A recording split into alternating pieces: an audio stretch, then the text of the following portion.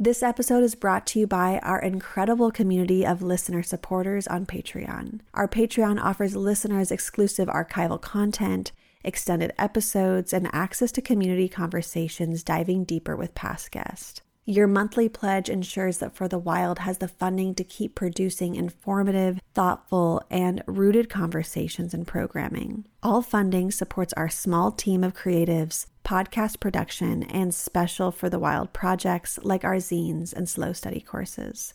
To support us on Patreon, please visit patreon.com/forthewild. Or if you would rather make a one-time donation or recurring donation outside of Patreon, please visit forthewild.world/donate.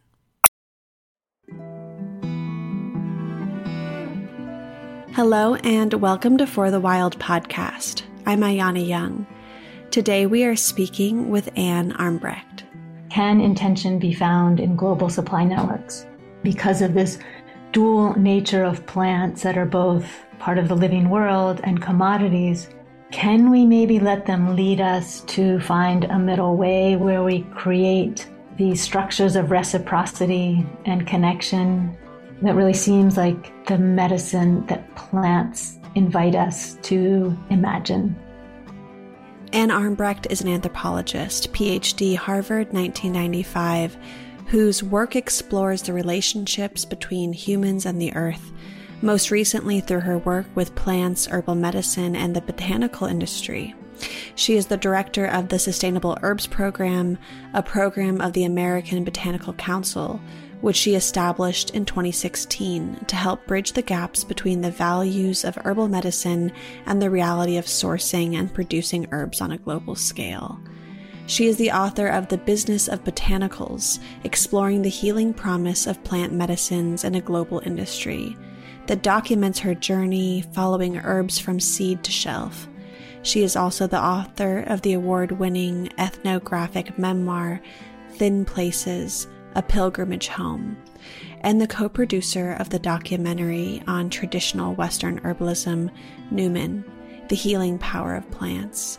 Anne was a 2017 Fulbright Nehru Scholar documenting the supply chain of medicinal plants in India, and she lives with her family in central Vermont. Well, Anne, thank you so much for joining us. I am really looking forward to being transported into the plant world with you in this conversation. I love thinking, talking, being around plants as much as possible. So it always puts me in a clear space, even though there's a lot of challenges to sift through. Thank you so much. I'm really looking forward to it as well. I'm a huge fan of your show. Oh, well, thanks.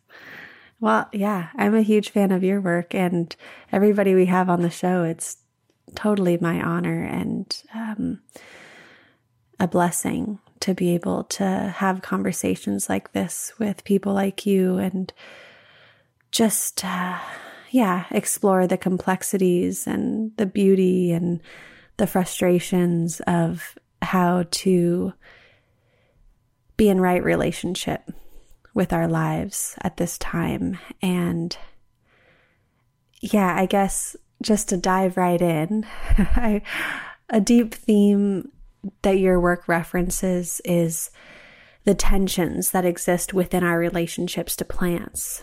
And on one hand, we have the understanding that plants are living, even spiritual entities. But on the other hand, plants are often treated as commodities or disconnected, inanimate objects within supply chains. So as we begin, I'd love if you could outline these relationships and share some of the important distinctions between herbalism as a practice and the herbal industry. Sure. Maybe I can answer that by telling a little bit about my story into it. Please. So I'm an anthropologist and did my research for my doctorate in northeastern Nepal, where I was looking at the impact of this conservation area on the community. And I had a lot of romantic ideas about indigenous knowledge and all of that, which I quickly discovered, things are much more complex. And than the categories allow us to imagine they are.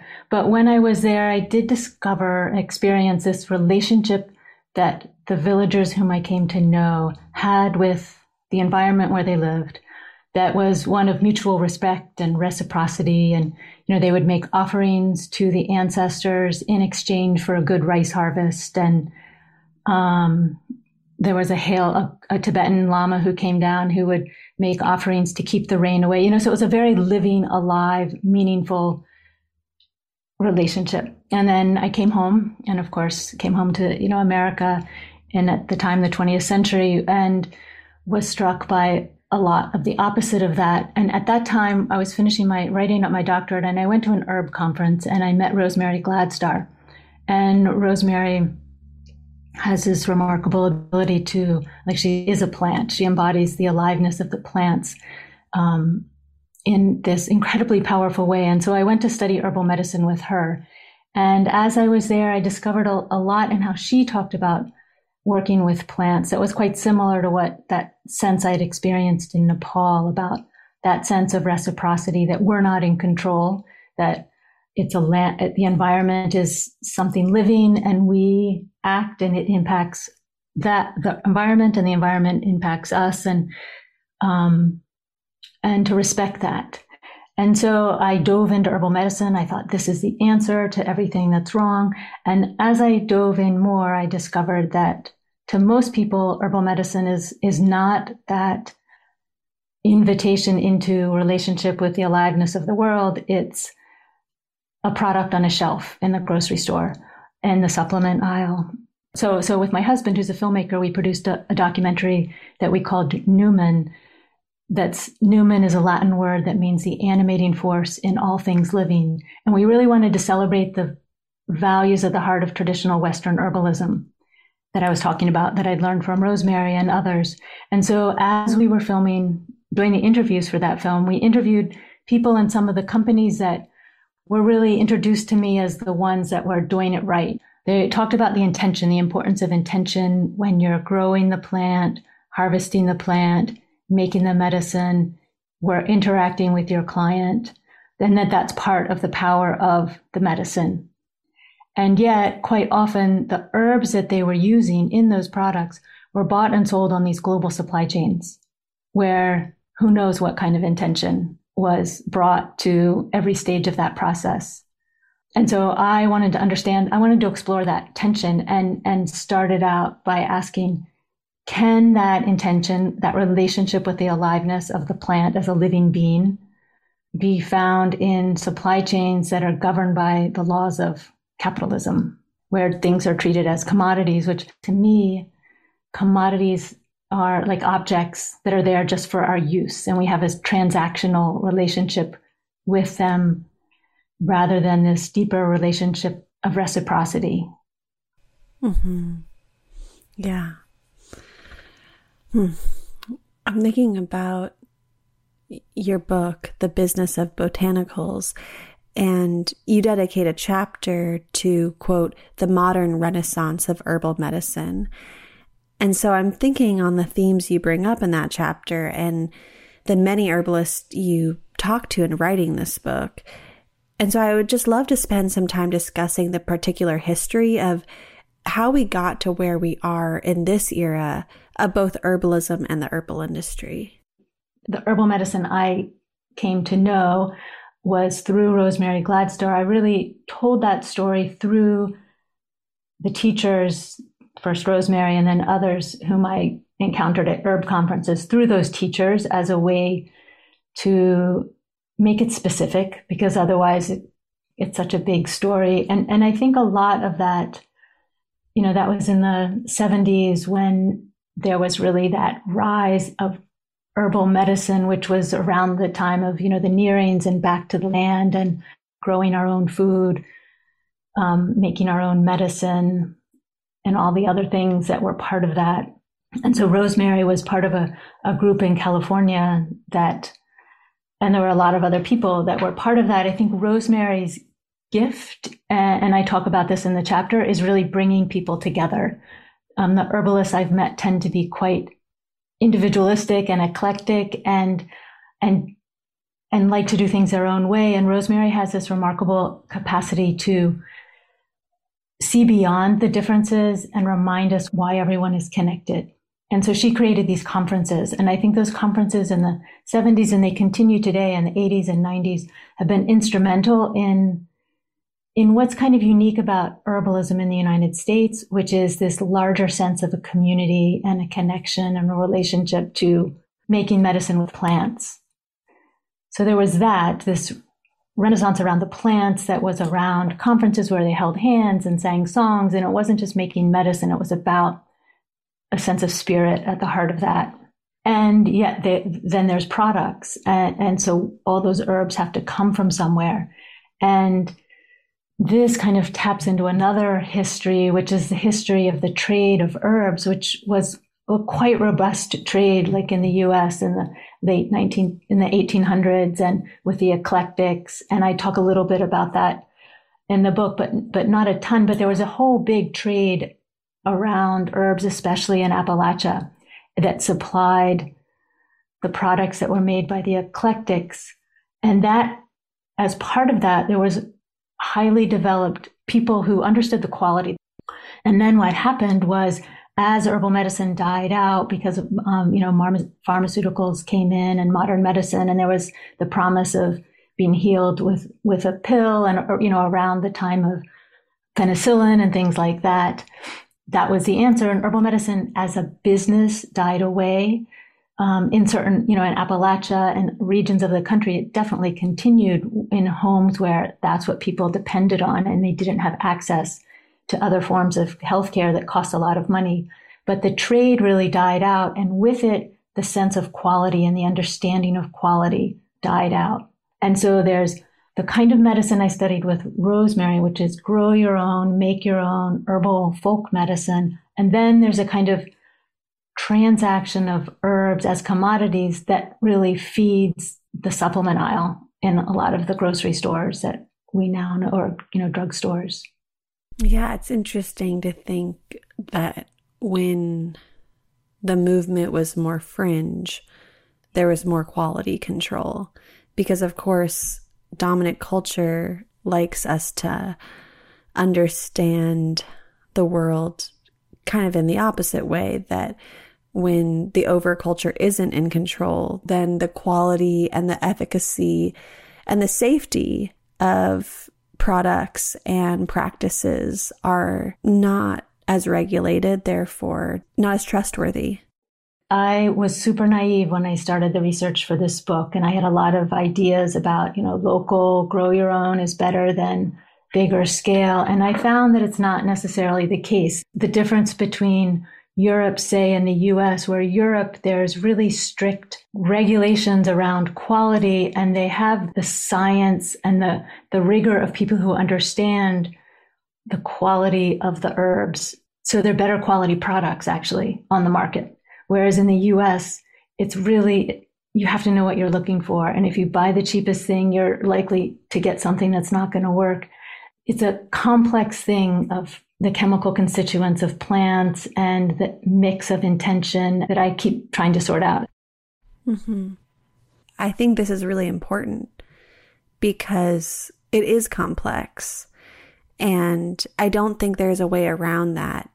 I know for us humans, we really want simple responses, and we just want to be able to say right or wrong, good or bad, but that's not actually true. And so we're kind of doing a disservice to ourselves when we think we can find ourselves in one end of the spectrum or the other. So I want to ask you about, what are we looking for? As we're sifting through the complexity of trying to find medicine that's not only best for our bodies, but best for the earth, and really supporting people who are creating medicine with the highest quality and clearest intentions. What do you tell people when they're in that quandary of how they begin to make better choices? So when I decided I wanted to tell the stories of the people and places behind the finished products kind of inspired by a quotation by Wendell Berry. When I heard him speak once, he was saying, "We have forgotten the forest behind the wood tables that we depend on. We've forgotten the lakes that are being drained to fill our bathtubs. And not seeing the impacts of our ways of living allows us to forget the moral and ecological consequences." And so he said, change begins with an active imagination, to sort of seeing beyond the products that, the economy likes us to think are just severed and just appear out of nowhere. And what might telling the stories of the people and places behind these herbal products show? That was one question. And the other, can intention be found in global supply networks? And so as I traveled around and, following your point that there's no simple answers, I found that there was an exception to everything I would find there, that it was incredibly complex. Herbs aren't like coffee or cacao, where it's just one commodity going through the supply networks. Companies like Traditional Medicinals or Gaia will have like 100 to 300 different herbs that they're sourcing from all around the world. And so what do you look for in that kind of situation? And at first I thought it was a question of scale or intention. And now what I have found is when people can pay attention, and attention as in, is this herb dried? Or kind of, I'm going to not dry it completely, but nobody will notice. I'll put it in this sack. And so a little, microbes will develop and mold will develop. But if it doesn't come up in the testing, that's fine. I'll push it through. Or attention, like in a collection center in Poland, where so wild collectors will bring the herbs to the collection center. And then the head of that collection unit looks through the bag to make sure that it's nettles in the bag and not a mixture of plants. All these things that have huge implications for the finished product come down to the attention of the people. And so then what are the conditions that make that possible? And that's like free of stress. And so you're paid well enough, so you're not worried about where there's going to be food. So it translates into all these actions. So you have a contract that next season you're going to have work. And so then it's thinking about companies that are paying attention to more, to see that larger context, that the larger context directly impacts the quality of those herbs. And a lot of companies don't pay attention to that larger context. They just pay attention to the price of those herbs and getting the cheapest price. And so they'll buy them through suppliers who don't in turn know where they're from. And so the first question is asking companies if they know where the herbs are from. We organized a half-day conference yesterday that was specifically about all of these questions. It was 4 hours of really top-notch speakers talking about how to find the connection between quality and sustainability, like really caring about the ecosystem, how that directly translates into the quality of the herbs. And then what practitioners or anyone who's using herbs can do to support the companies that are trying to do it right, because they're competing in really challenging economic circumstances. And so asking questions of companies, the people who spoke yesterday said companies listen.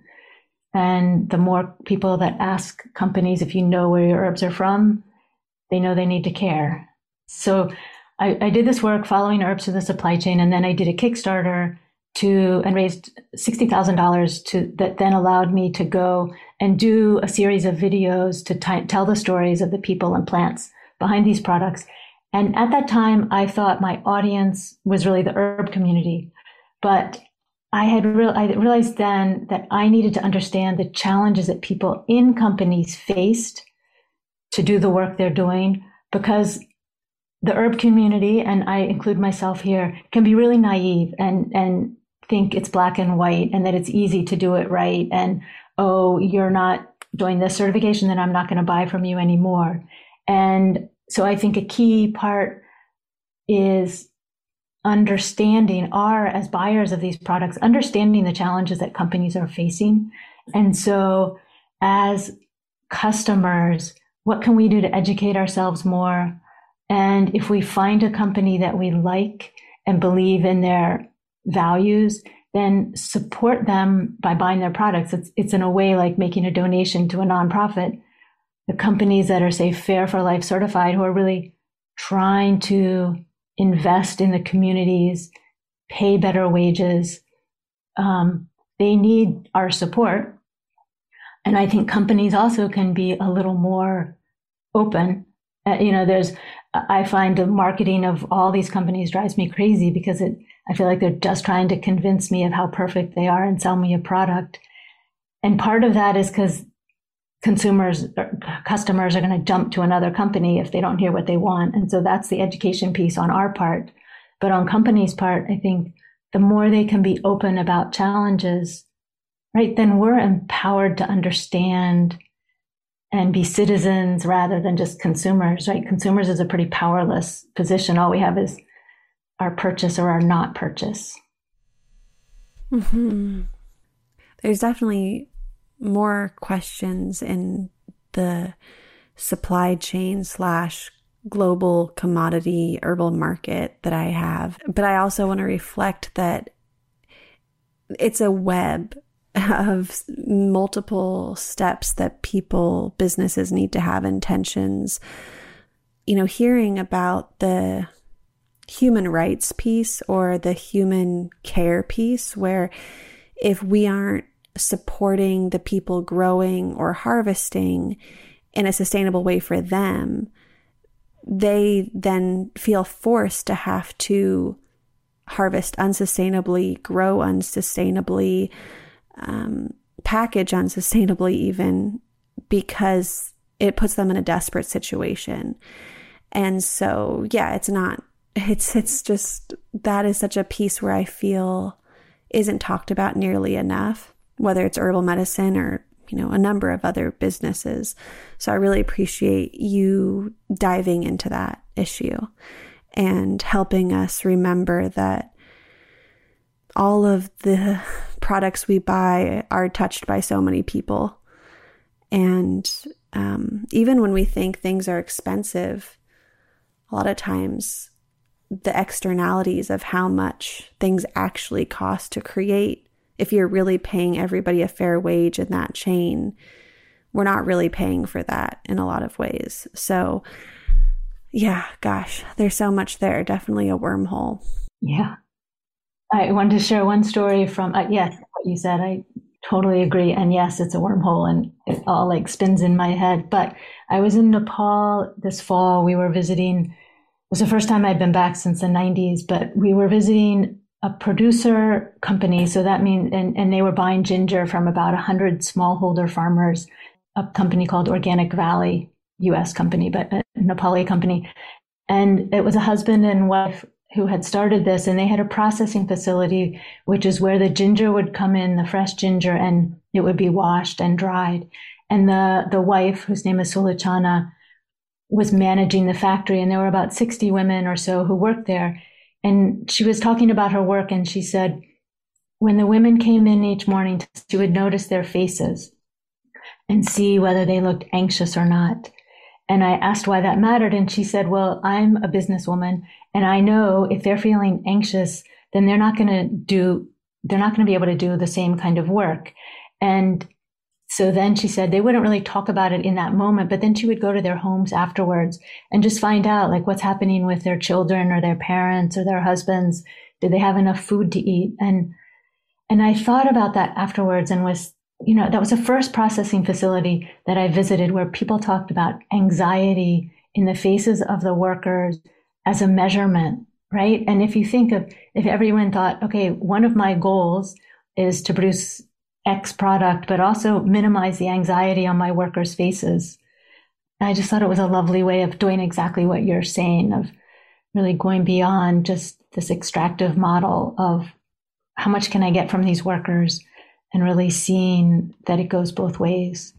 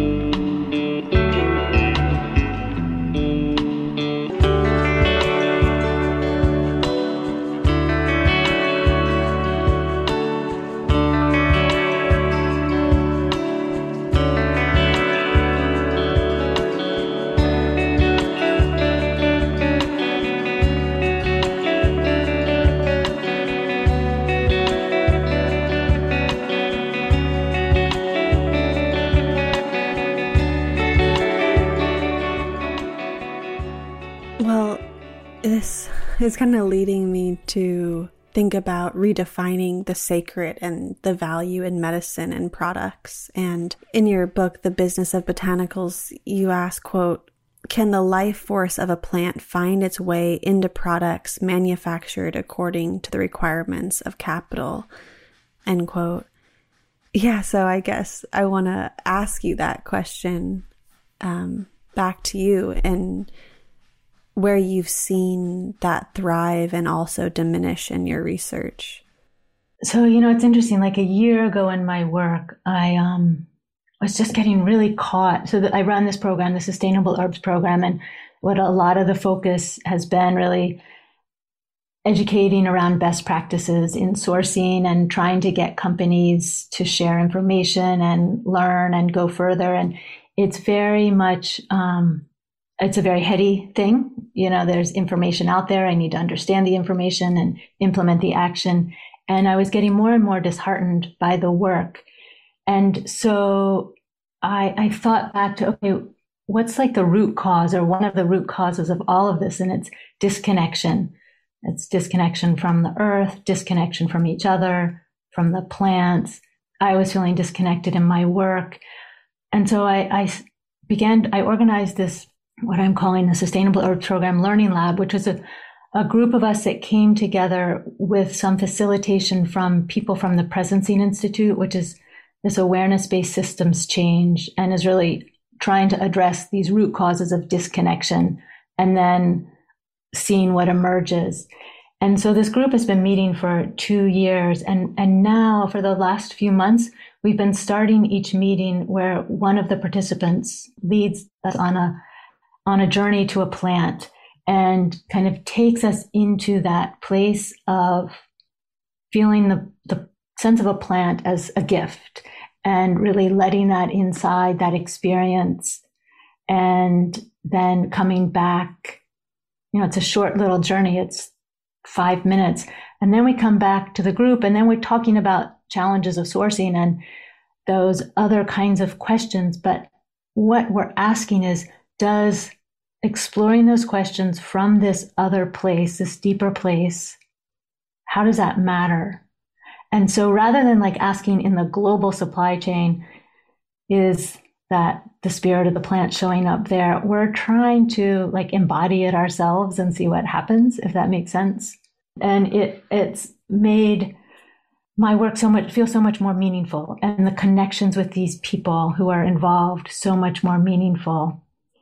And so I don't know where it will unfold, but it feels important, like an important pathway that's kind of, to me, there's so much that's wrong with the world right now.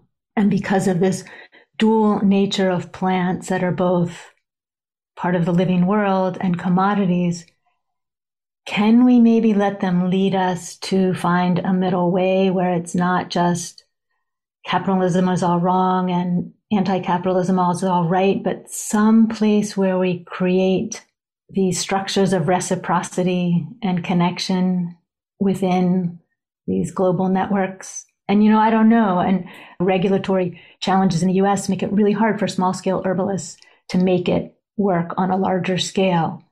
And it's, what you were saying, you have to scale up, that costs more money and things like that. But I do find that there are more conversations about coming into right relationship with the people and the plants and the planet than there were when I started this work 10 years ago. So that gives me some hope. How do you see it shifting in the last decade? So there are these huge trade shows that, 60,000 people, this one in Southern California that I was at a few months ago, Expo West. And part of it, there's more educational content, and some of that is just lip service, because across the way there's this huge trade show which is all based on growth. And so, there's more questions I think that need to be asked about growth, but more questions are being asked than were before. And more conversations in different places like trade organizations and these industry oriented conferences are diving in more deeply, sort of going beyond just saying, oh, sustainability matters because consumers want it. That's a big deal. They always talk about that. But they're going beyond that and saying, okay, what does it mean to have a transparent supply chain, which is a key to like beginning to know where your herbs are from. More companies are asking that.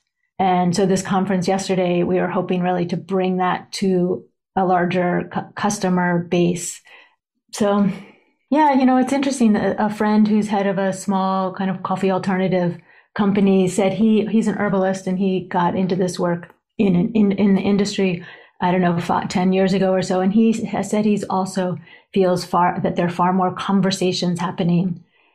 As part of that collaborative network that I mentioned that I had started, we have a group that's come out of that's Scope 3 emissions.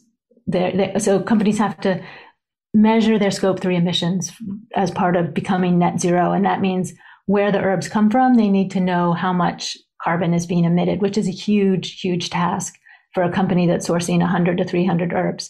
And so we're trying to figure out, can we collaborate and get this data together so it's not costing each of us our own, resources to spend on measurement when what was really needed is for us all to start taking action. So how can we pool our resources and get some of these data measurement companies, that have sprung up now that there's this need to go net zero? Can we get them to work with us in a more creative way, think outside the box? So that's exciting. And then another thing was this trip in Nepal that I mentioned last fall. It was with myself and then somebody from Martin Bauer, which is the biggest ingredient supplier. It's a German company.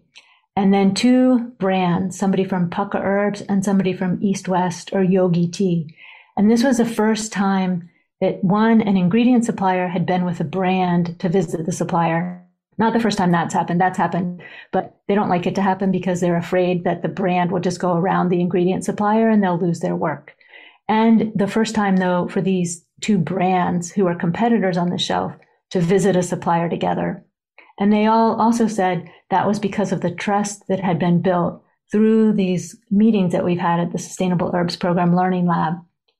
And so there's these tiny, tiny little steps, but it shows that like reconnecting can help maybe create more connections. Mm-hmm. Yeah, absolutely. I want to bring up another quote in your book, The Business of Botanicals, and it's, quote, "As traditional practitioners around the world know well, the process of making medicine begins long before the chopping of roots or leaves. For wild collected plants, it begins at the moment of harvest. With cultivated plants, the process starts much earlier, with the decisions about where and when to plant," end quote. And I've really noticed that throughout your work, you bring up the idea of medicine as a process, not a product. And so I would just love to dive deeper into this concept and think through some of the forces that have alienated most people from the processes of medicine. Yes, that idea of process is the one thing that gives me the most hope right now, right? That if we all sort of start to continue to do what we're trying to do, we can make a difference. But to get to your question, so I started the book when I tell a story about a conference I went to when I first learned how to make a tincture, an echinacea tincture, and how incredibly easy it was. And it only took like 10 minutes.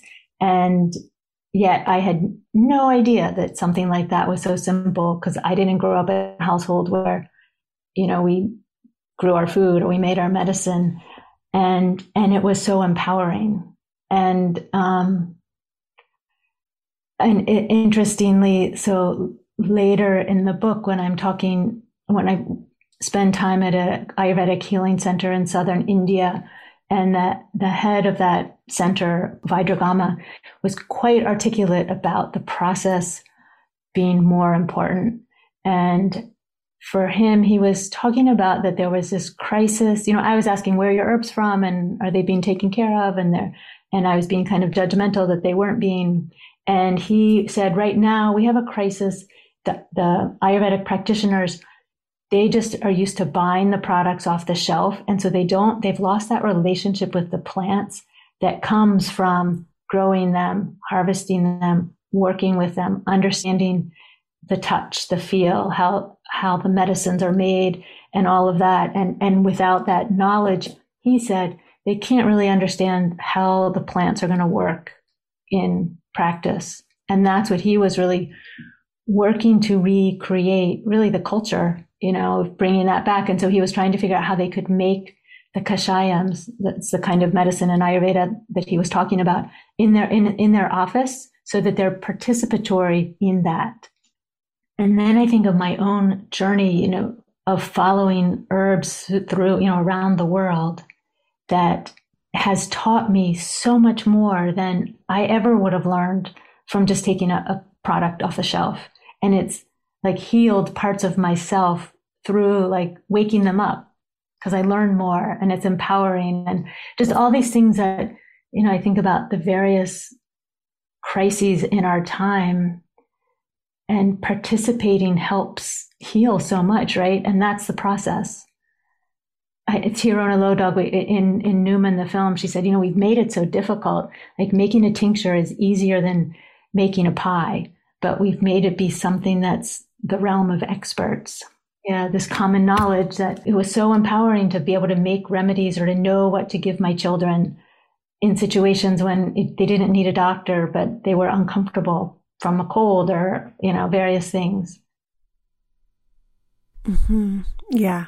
No, I definitely understand that feeling entirely. And it's interesting. I'm thinking about another quote from your book, and it's, quote, "The U.S. dietary supplement industry generated $42.6 billion in retail sales in 2018, with herbal dietary supplements contributing $8.84 billion to the total," end quote. And kind of going back to what you were just saying, being in this quandary of how to make good decisions and where do you go when you're starting to feel, or somebody you love is starting to feel off. There's just so much targeted marketing telling us what superfoods to eat, what supplements to take, what vitamins we need. And so, I'm wondering, how might we see beyond this to understand what our bodies truly need? I know. It's so hard. And you go to this trade show and it's all about the targeted marketing. I wanted to just respond to the first part of what you were saying for a sec. Years ago, a mentor of mine, Donella Meadows, she talked about growth. And she said, we need to be asking growth of what, at what cost, paid for by whom, and paid when. And that made me think more about like, okay, so growth, we're talking about plants. So plants are growing, and that's a beautiful kind of growth, right? We all love the growth of the earth and living things. And so what about just reframing or putting growth in context of growing like Solochana, growing the peace and relaxation on the women's faces who come to her job, growing the empathy and connection, and growing healthy soils. So if a company, to have conversations that are broadening not just your bottom line, but growing the impact, positive impact on the ecosystem. So I guess that's my hope, back to changes. I don't see that happening so much. My hope is that if enough of us talk about that, we can broaden beyond just this narrow circle of the product to the ecosystem and the impact on that product. And the other part of your question about targeted marketing and what to look for, a lot of people, especially early on, would say, what company should I buy from? And it gets back to that question you were asking about process. When I studied herbal medicine, people would say, buy from this company, this company, this company. I didn't really understand why. I just knew, that company is a good company, but then I didn't know enough to know, okay, if it changes hands, and all these companies are changing hands. And so when they have new ownership or get investment capital, how is that changing decision making? I was still disempowered. And so I resist when people ask me what companies to buy from, and rather like, how can we get tools? We're all busy and we don't have time to ask questions and things like that. But to start with like one thing to learn a little bit more so we understand why we say buy herbs from this company. And then we're empowered by that. And the process helps us be stronger, more resilient, which is what medicine should do, right? It's healing us. Mm-hmm. Yeah. Yeah, it's hard to follow our intuition and the marketing and the branding and the bottles and the fonts. And it's hard, it's, I know for myself that I don't want to be a mindless consumer, but then I think sometimes my desire for wanting to buy tricks some part of myself and things. Oh, but that's a good thing. I can buy this product because it's plants, and just, it really gets me. I'm definitely one of the people that the marketing works on. But luckily I've had so many great conversations with Rosemary and yourself and others that when that desire comes up, I have a lot of other curiosities and questions that help me refine that desire to make better choices and to reconnect to my body and reconnect to the realities of what I'm consuming and the processes and, everything we've talked about. And, asking myself, what does true health, or what could true health even look like? And you wrote an essay called Systems Change in the Herb Industry for the Sustainable Herbs Program. And in it, there's a quote where you write, quote, "To me, the ultimate irony, and not a good one, is that we have systems of medicines, herbal and other, based on the premise that you can poison parts of the system, the water, the soil, the air, humans and non-humans in some places, in order to produce plants used to create wellness for other people in other places," end quote. Yeah, so I feel like we touched on elements of this, but I just want to ask, how can we better embody the reality that our health is complexly intertwined with and dependent upon the health of our communities, both local and global, which is the soil, the water, and the earth, etc., as a whole? I know, right? I mean, that, to me, that's just shocking. And just at this conference yesterday, there were several speakers who were referring to some recent research showing the ways insecticides, herbicides, pesticides impact the microbiome and make us more susceptible to disease, that in turn, some of us who have those diseases are going to turn to herbs to heal. And that gets back to this fundamental disconnection. And, I don't know. So how I think about that personally is, what can I do in the work that I'm doing to reconnect,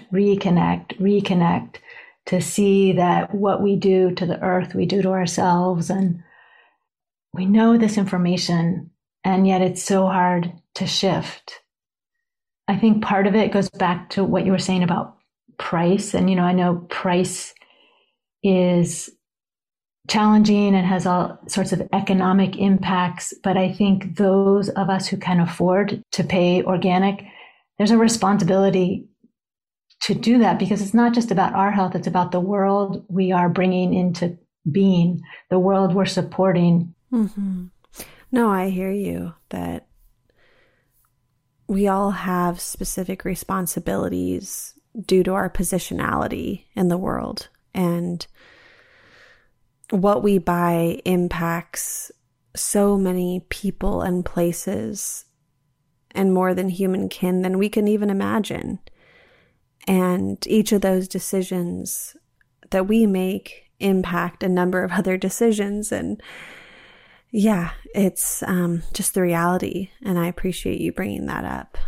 There's also, I think, we can use less, like back to the question of quality of the herbs, what you were talking about, they're going to work, but they're going to have the constituents in them. That means they're actually going to work. And because people have taken care and paid attention along the way, as we've been talking about. And so you don't need as much. I mean, herbal products from these companies are expensive, and I totally see that. And that's a challenge for those companies and for all of us. I don't know that there's a simple answer to that, because they cost more, and good quality food costs more. So I guess that gets back to as much as we can all learn to grow what we can grow ourselves, in a pot on a porch, in a garden, the simple herbs, and then use those and make teas ourselves and depend less on the products that are on the shelves and only use those when we really need them. There's not easy answers.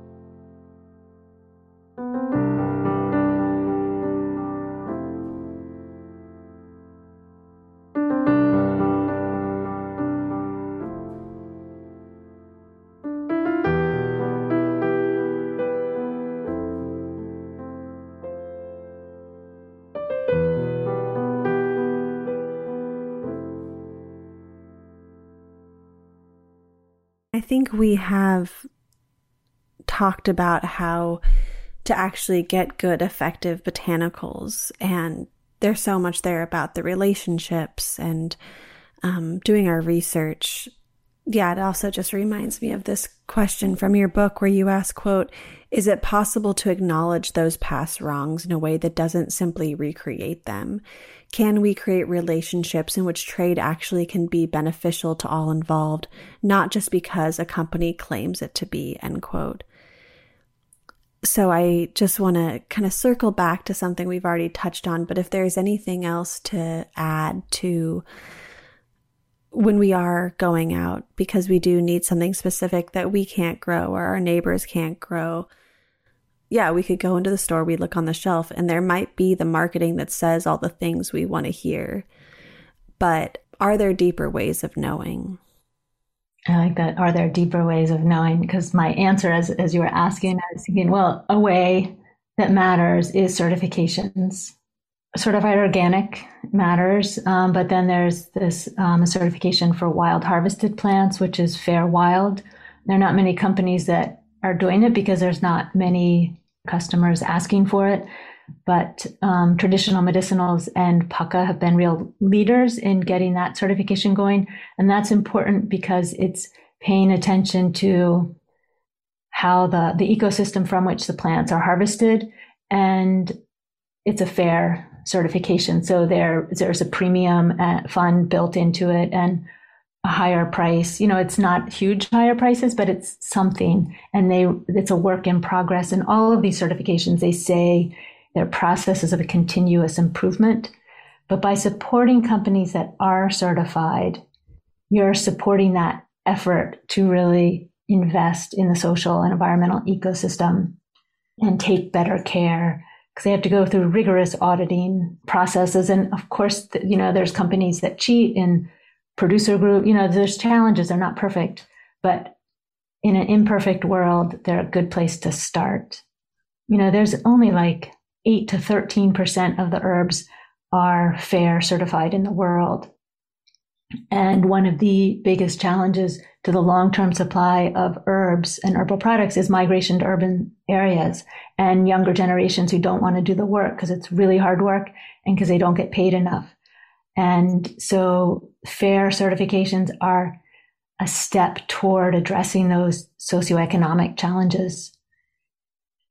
And so I think looking for those certifications is really kind of, that means a company's doing more than just putting a fancy marketing on their label and really doing the work, because it's work for these companies. And B certification, B Corp, is another thing because it's requiring companies to really pay attention to more than their bottom line. So those certifications are indicators, but that's not the deeper knowing you're talking about. The deeper knowing is, the companies I buy from now, they're people I know. And so I really appreciate and trust that they're paying attention. And the people who I know in the industry, like who work where I work at American Botanical Council, they don't know how to answer this question either. And that's what they say. It's the people they know. So it goes back to the point about relationships. But that doesn't help you in the grocery store. So.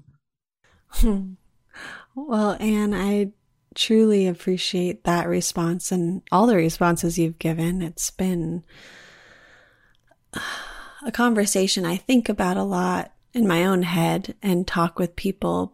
And, we've had bits and pieces of these topics on other episodes, but never been able to dive in so fully. And so I really appreciate this, and all of your work and research and dedication to these topics. So thank you so much for your time and your care. I wondered if I could share one more thing. Oh, I was actually going to ask you if there's any last thoughts you wanted to share. So that's perfect timing. Okay. So, and this relates to these questions you've asked about growth and what to look for. And when we were in Poland, we visited, so one was a processing facility, which was for selling herbs to the global supply networks. And the other was this place called Dari Naturi. And it was started by a man who had grown up as a wild collector and would take herbs into Warsaw to sell them. And over time, he turned it into a collection center and then a factory where they would process herbs into tea.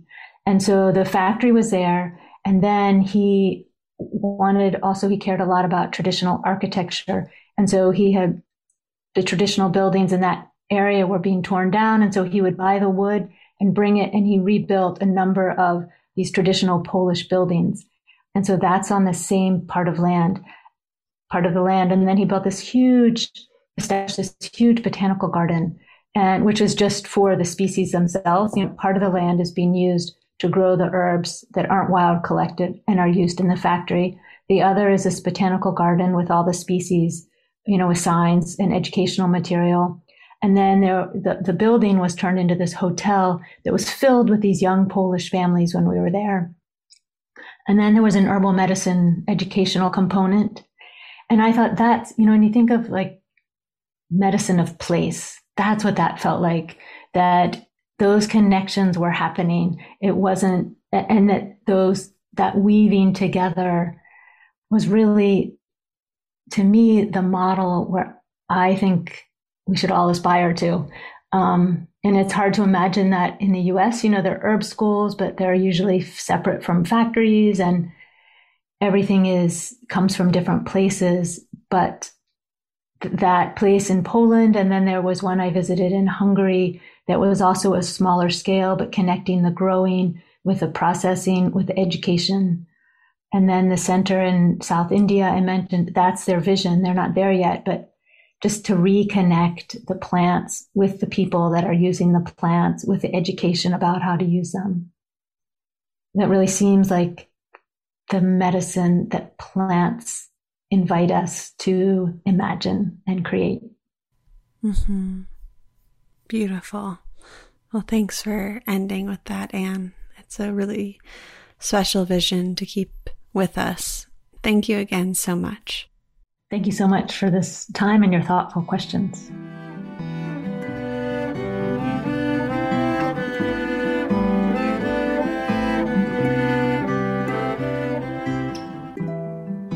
Thank you for listening to For the Wild. The music you heard today is by Flo Perlman, Jeffrey Silverstein, and Andy Talent. For the Wild is created by Ayana Young, Erica Ekram, Julia Jackson, Jackson Coop, and Evan Tenenbaum.